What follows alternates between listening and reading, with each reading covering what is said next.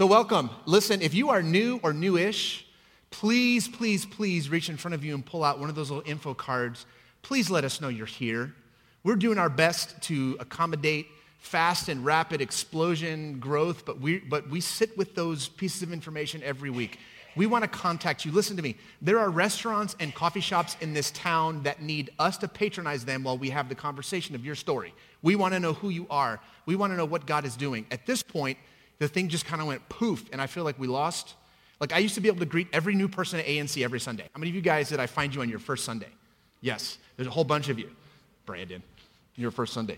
But the truth is, I used to be able, I had this little filter I'd run, so I knew you'd show up early and you'd read your bulletin, and we all know that there's nothing in your bulletin that matters, and none of us show up early. So I had this built-in little exposure. You'd show up and I could catch you, but that's not happening anymore because it's difficult to figure out how to navigate the hallway. If you are here, please let us know who you are, your story. If we can help you find a place that fits better, we'll do that. If this is your home that God is calling you to, we've been praying for you. We've got lots of work to do in this city. So let us know if you're here. And while we're on the subject of new people and connecting, you need to know that we have a Restore group launch coming soon where we're going to gather everyone in the room who's not currently part of one but would like to be part of one. And we're just going to do this old school. We're going to cast some vision. We're going to break your groups. We're going to send you to go do that work. We'll call you back maybe 2 weeks later, touch base, and jumpstart some of those processes. But here's what I want to say about that. Many of you guys are waiting for us to connect you. All right, I'm going to get honest with you. Is that okay? Mine as well. It's Super Bowl Sunday. And we all know what's going to happen, unfortunately, don't we? Is anybody even planning to not even watch the game? That's me. Here's what I wanted to tell you. If you're waiting on us to connect you for you, you're going to be disappointed because we can't do that work for you. If you are in this building and you're like, man, I've been coming for a week and I don't know any new people, my encouragement to you is make a connection. Reach out to someone next to you, exchange a phone number, go have a meal on South Lamar after we're done here. Make a move. Here's the truth about Restore groups, and maybe I shouldn't tell you this, but my favorite thing to do isn't sit in a living room with 14 people. I love to go to lunch with you or coffee with you or maybe 2 of you or 3 of you. So Restore groups may not be the answer that you're all looking for, although we're about to launch into that. You maybe just need to be connected. Be bold. No one's going to do that for you. Can you take a hard word this morning? People who leave this church and say, well, I never got connected. I just want to panic, because the reality is people who want to connect themselves figure it out. So we have to establish enough touch points for you, enough systems and on-ramps for you to do that, but the work is on you. Listen, community is hard work. It doesn't fall into your lap. Are you with me this morning? I might need to see a hand or somebody say, so I know you're alive, that I'm not freaking you out. Okay. This is the second week of a series that we're calling What We See, or if you look on our website under About Us and drop down to the menu about, what's that menu read? Vision, I guess. We're describing the church we see, and I want to put the same sort of caveat on that Brandon put last week, and it is basically this. By saying that we see this church does not mean that this is the church that we are. We're going to need your grace as we build the church that we imagine, but it is by no means the church that we have in front of us at this exact moment in time. Can you understand that? The thing that we see, the thing that we're trying to build, the thing that we're working for is not exactly the thing we have yet, but we're working for it, and we're moving in that direction. If you are the kind of person who can instantaneously point out the gaps and the reasons why we're not exactly what we say we are, that doesn't make you insightful, and it certainly doesn't make you prophetic. It makes me wonder why you're not rolling up your sleeves and plugging in and helping us get there. You follow me?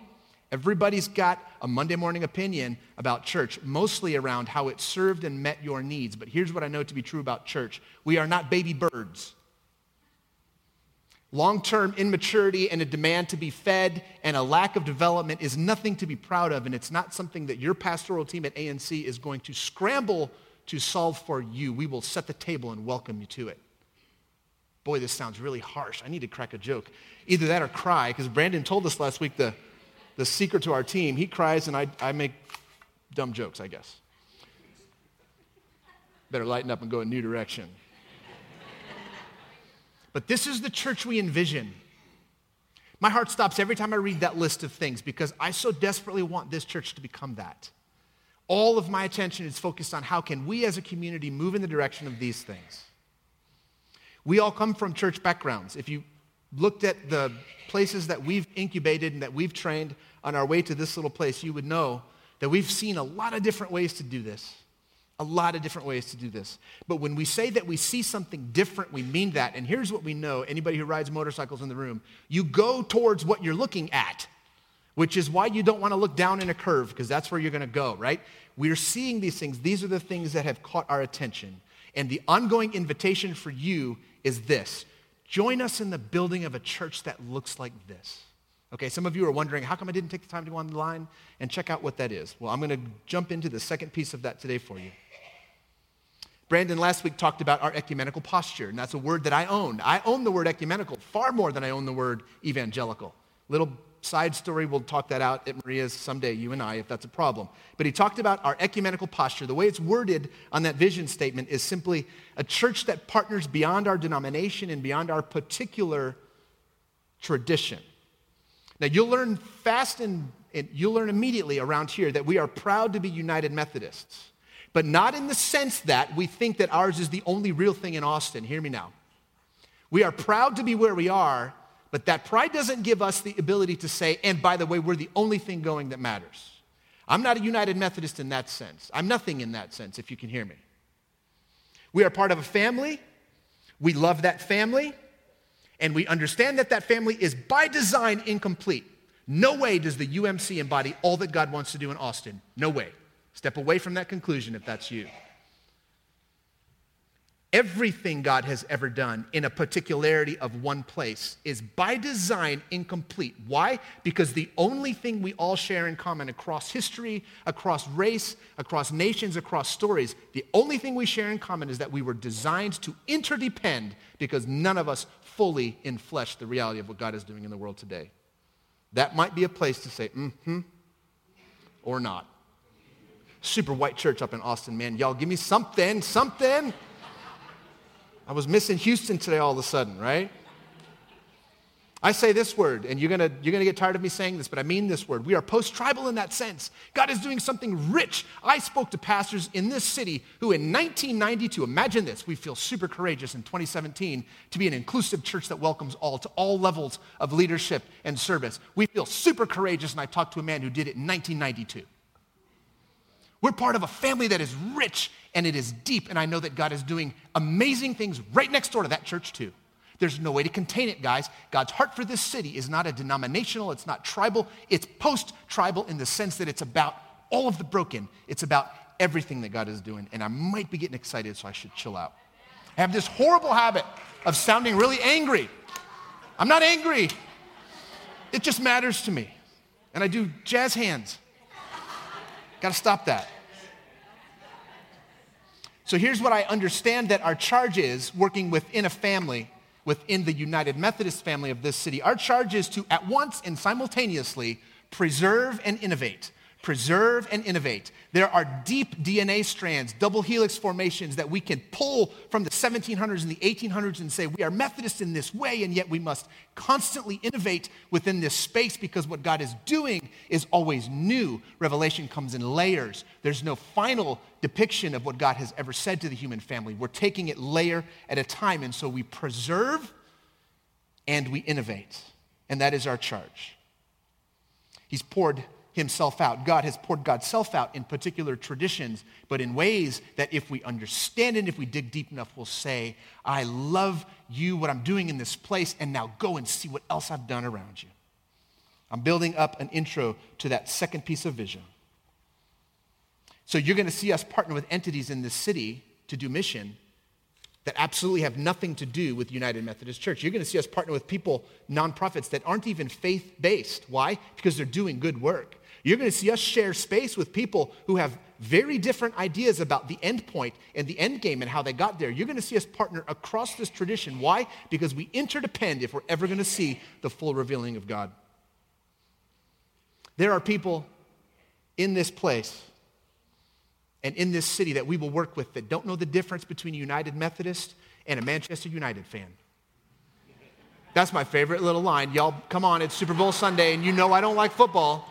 God gave me 5 daughters because he knew I just was not going to be able to. Sorry about that. So let's read that second vision together. We're going to dig into some scripture. Here's what it says.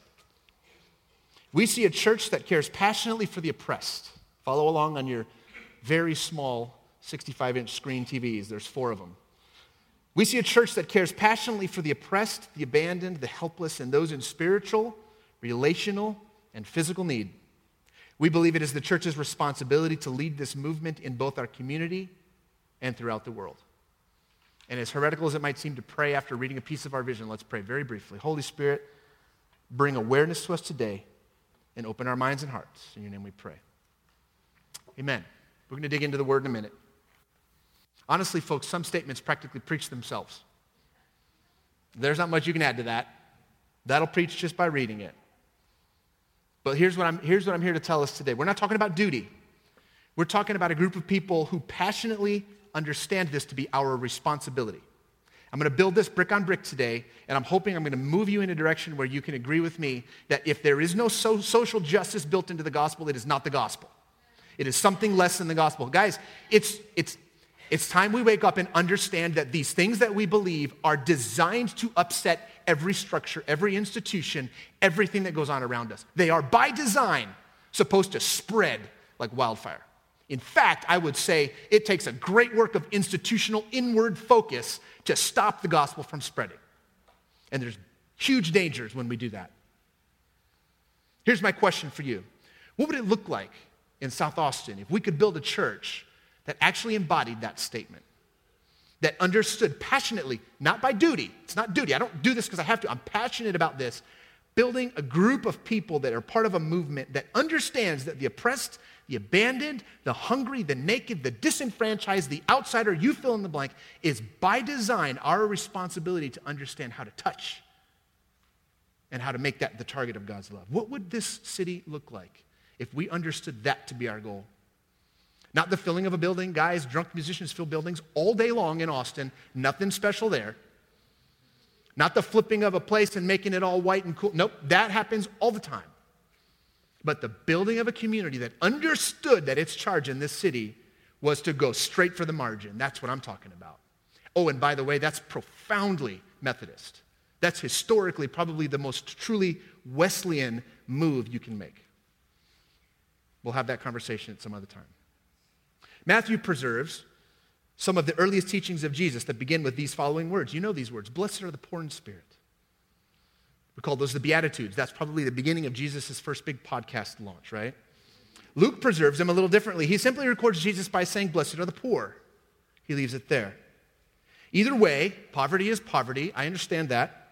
Whether physical or spiritual, either way, it's poverty. But these are not the words of Jesus that I want to study today. I want to go back a little bit further in Jesus' life and pick up in Luke chapter 4. Let's read these words. These ought to be somewhat familiar to some of us. Luke 4, verse 16 reads this way. He went to Nazareth, where he had been brought up, and on the Sabbath day he went into the synagogue, as was his custom, and he stood up to read. And the scroll of the prophet Isaiah was handed to him. Unrolling it, he found the place where it is written, the Spirit of the Lord is upon me, because he has anointed me to proclaim good news to the church. Good news to the poor. He has sent me to proclaim freedom from the prison. Freedom for the prisoners and recovery of sight for the blind, to set the oppressed free, to proclaim the year of the Lord's favor. Then he, mic drop, right? Then he rolls up the scroll and he gives it back to the attendant and he sits down. The eyes of everyone in the synagogue were fastened on him. He began by saying to them, today the scripture is fulfilled in your hearing. What do we have here? Before Jesus called disciples, when Jesus is first stepping into public space and filling emptiness with words, he tells us before any other questions could be asked or answered, he tells us who his target audience is going to be. He begins his ministry with this statement, and here's how we know how to find God, because if we can get to the point where he said, this is who I'm talking to, you will find God every time, right there. Here's what he's doing. He's identifying the market that the product he's about to launch will target. He's starting to pick his offense, right? He's beginning to hire a touring band, right? He's stepping out and telling us, these are the initial stock picks that I would go for. You get the picture. Notice the purpose of his anointing. Now, nobody knew quite yet how deeply anointed this man was. And he's telling us the purpose of his anointing. What is it? It's to bring good news to the poor. To proclaim freedom to the prisoner, sight to the blind, and release for the oppressed. He's telling us what matters most in this new kingdom economy that he will take the next 3 years explaining, and no one will basically understand. Here's my translation of this whole thing. He's telling us where to look to find God. You want to find me in the earth? You want to find what I'm up to? I'm going to tell you where I'm going to be. Look for the oppressed and the poor and the outsider. Anyone intimate with the pain of hunger, anyone who knows thirst, anyone who could feel the strain of the chains at the wrists and the ankles, any member of the voiceless, the nameless, the disenfranchised underbelly of society, the things that we whitewash over so we don't notice, any member of that crowd could straighten up, look forward, and just expect to receive what God was going to do. All of this, the outsiders had courtside seats to the greatest revealing of God's love. Here's a couple of takeaways if you're paying attention. Number one, the good news had a particular audience in mind. That thought alone will reconstruct every institution we've ever built up inside the church and around it to preserve our little safety of places where we agree and we all believe the same. The good news had a particular audience in mind, meaning good news is designed for specific people in specific life situations. I know people who would say, God does not do miracles anymore in our time. There's a word for them. It starts with the D. The acronym is something like dispensationalists. They don't happen to thrive in the circles that we thrive in, but they would say, God is not doing these things. Why? Because beggars, blind people aren't opening their eyes. He's not doing these things. I would say, listen, maybe it's because you're speaking the gospel to people who have no need. Perhaps it's because you're preaching the good news to people who've already had the good news their entire life. You follow me? So here's something that you can learn if you're paying attention to what Jesus is up to. Good news has an intended target. It's all the wrong people. Second thing you can learn from this, any institution that might rise up around this teaching to preserve this good news will either understand this target audience and keep it at the center, or it will fold in on itself over time. We could talk forever about stories that illustrate that point. I've been thinking a lot about faith communities these days. With your permission, I want to say a couple of things. I want to say them straight, as long as you're okay with that. And I'm going to take that as a yes. Listen to me. If the goal of your faith community is to gather away from the spaces in society where real people hurt and yearn to be fed and yearn to be clothed, if your goal of the faith community is to gather away from those things so that you can feel really good about your understanding of the Bible, you are doomed to legalism and indifference. And the people who are broken in our city will drive past every day and they won't even notice your $25,000 marquee. Oh, I know, let's build a bigger sign, attract more people. Guess what? If the good news isn't good, no one's listening. At least not the people that Jesus is targeting. If the goal of your faith community is to hive away and to hide away with people who agree with you on every point, then I would argue you've not even understood the context of the Bible, much less the content. Maybe hang with that thought for a minute. Maybe let that germinate in your mind. Another way of saying this might be this. You're doomed to a life of religious institution if you forget about the people who were designed to be the audience of the good news of Jesus Christ. All you've got is religion and institution. You're like the person who's got the wall-to-wall mural of Disney World, but you never get to go there. You get to see it, you get to hear it, you get to imagine what it's like, but you never get to experience the kingdom. If all you can do is remove yourself and hide away from broken and hungry and lost, and listen, I know it's messy, that's the point. That's the whole point. We see a church that knows that good news will stop being good if we remove the poor and the hungry and the thirsty and the broken. I don't even know how to begin to illustrate this. We could do 1,000 different illustrations. One that comes to mind is this. Paul writes about the gifts of the Spirit in the public assembly, and if you notice, he always writes about, here, do this way so that the people who don't know what's going on don't think you're mad. What does he mean? Here's the deal about the gifts of the Spirit. They become hierarchies of power when you take away the onlooking world. When you just surround yourself with Christians and, I can prophesy, I can speak in tongues and all these crazy things, and we've got all these categories. Well, I do this and I've got the gift of this. They become ways that we demonstrate power over one another when you remove the world from the midst. They were never designed to be for the choir. Or think about this little piece of history. Think about American slavery, the unique institution that is slavery in America. Oh, you don't think this is a theological construct? Oh, read your history again. This time, read it from the perspective of the African-American slave or the Native American who was dispossessed. There's a formidable theological framework that emerges from our southern pulpits. And it's got the backing of every Bible text you could imagine. Here's the problem. They forgot that the gospel is designed to set the person free. How do you get yourself in this position where you say, all men are free? Well, except unless you're, that color, you're not free. How do you get there? I'll tell you how you get there. Remove margin from the middle of what the mission of the church is, and you have no choice but to end up there. You will end up locked into your tribe, and it'll be all about who's right and who's on the outside. I could go on and on and on, but I won't. We're talking about the primacy of audience, the importance of the end point, the importance of who's listening, who's within earshot of this news that to us is so good. Boy, I hope you're hearing me today. There is no difference. There is no shade or degree of distance between social justice and the gospel that we preach. Here's the bottom line. Church is a huge waste of your time, not to mention your money, if it loses, misplaces, mistakes its intended audience. If all we do is define and redefine those things about which we are all so certain, until we're not, then we're certain about something else. If all you do is constantly distance yourself from people who just need a burrito, they just need a little help with rent, they just need to know that God is not done with them. If all we do is distance ourselves, then we end up with something far less than the real gospel. It might be the mural of the gospel, but it's not the real destination. Here's my point. Only distance from the real broken and the hurting in our world can produce such toxic nonsense that we call theology.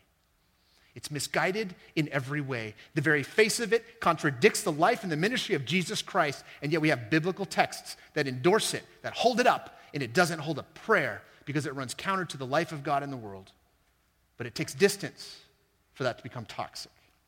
And we see a church that closes that distance, that will empty its general fund on behalf of the poor. Why? Because that's what we think is what matters. It's not about these other things. It's about the people in the margin.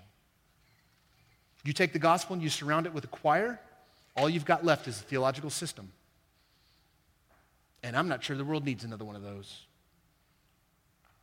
The gospel was meant to set free everyone within earshot. Here's what I want you to hear about this vision statement.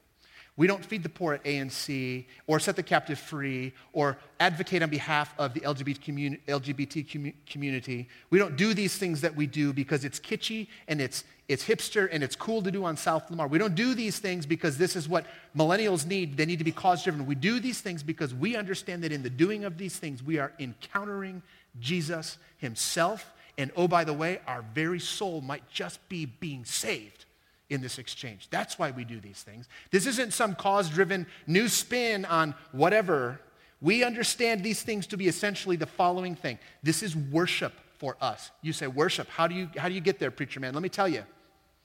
Matthew 25 tells us very simply a story of sheep and goats, and when Jesus gathers those to himself, he's going to say, you guys did the work, and I have no idea who you are. You know the story. For us to serve the poor is worship because it's actually taking care of Jesus in the world. You say, well, that sounds pretty heretical. Grab your Bible and read it again.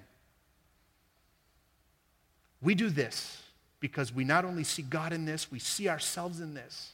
The ways that we are attached and that we clench and we cleave and we hold on and we don't let go.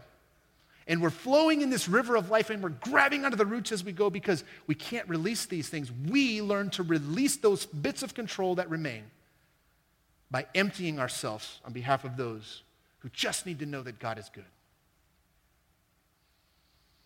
The words of Matthew that Matthew attributes to Jesus are these, essentially. You were busy alleviating the suffering of the poor. And although you didn't know that made you my child, welcome into the kingdom. And those of you who lined up and knew you were absolutely right about all of the things in the history of ever, never bothered yourselves, and yet you know my middle name and you claim to have my bank account number and you think you're my kid, and the reality is I have no idea who you are. And that momentary revelation that, oh my gosh, that was you, Jesus, at the corner That was you sleeping under Manshak and Ben White. That was you. I get it now. Jesus will say this, I am them, and they are me. And that's how I'm in the world. And that's who you ought to serve, because I was taught in seminary that your very first school of formation is worship. It's what changes you. It's the dance, the coming and the going back and forth that actually moves you in the direction of transformation. That's what we call worship, and that's how we find Jesus. Jesus is active in the world. He's incredibly active in Austin. Here's the question for us. Can we define our mission broadly enough to encounter him? These are the things that keep me up at night. How not to let this become institutional. How not to let this become folded in on itself and just be about the maintenance of a cool thing because it feels really cool. And guess what? It's going to go super out of style. There will be a time when line arrays of really expensive speakers aren't even cool anymore.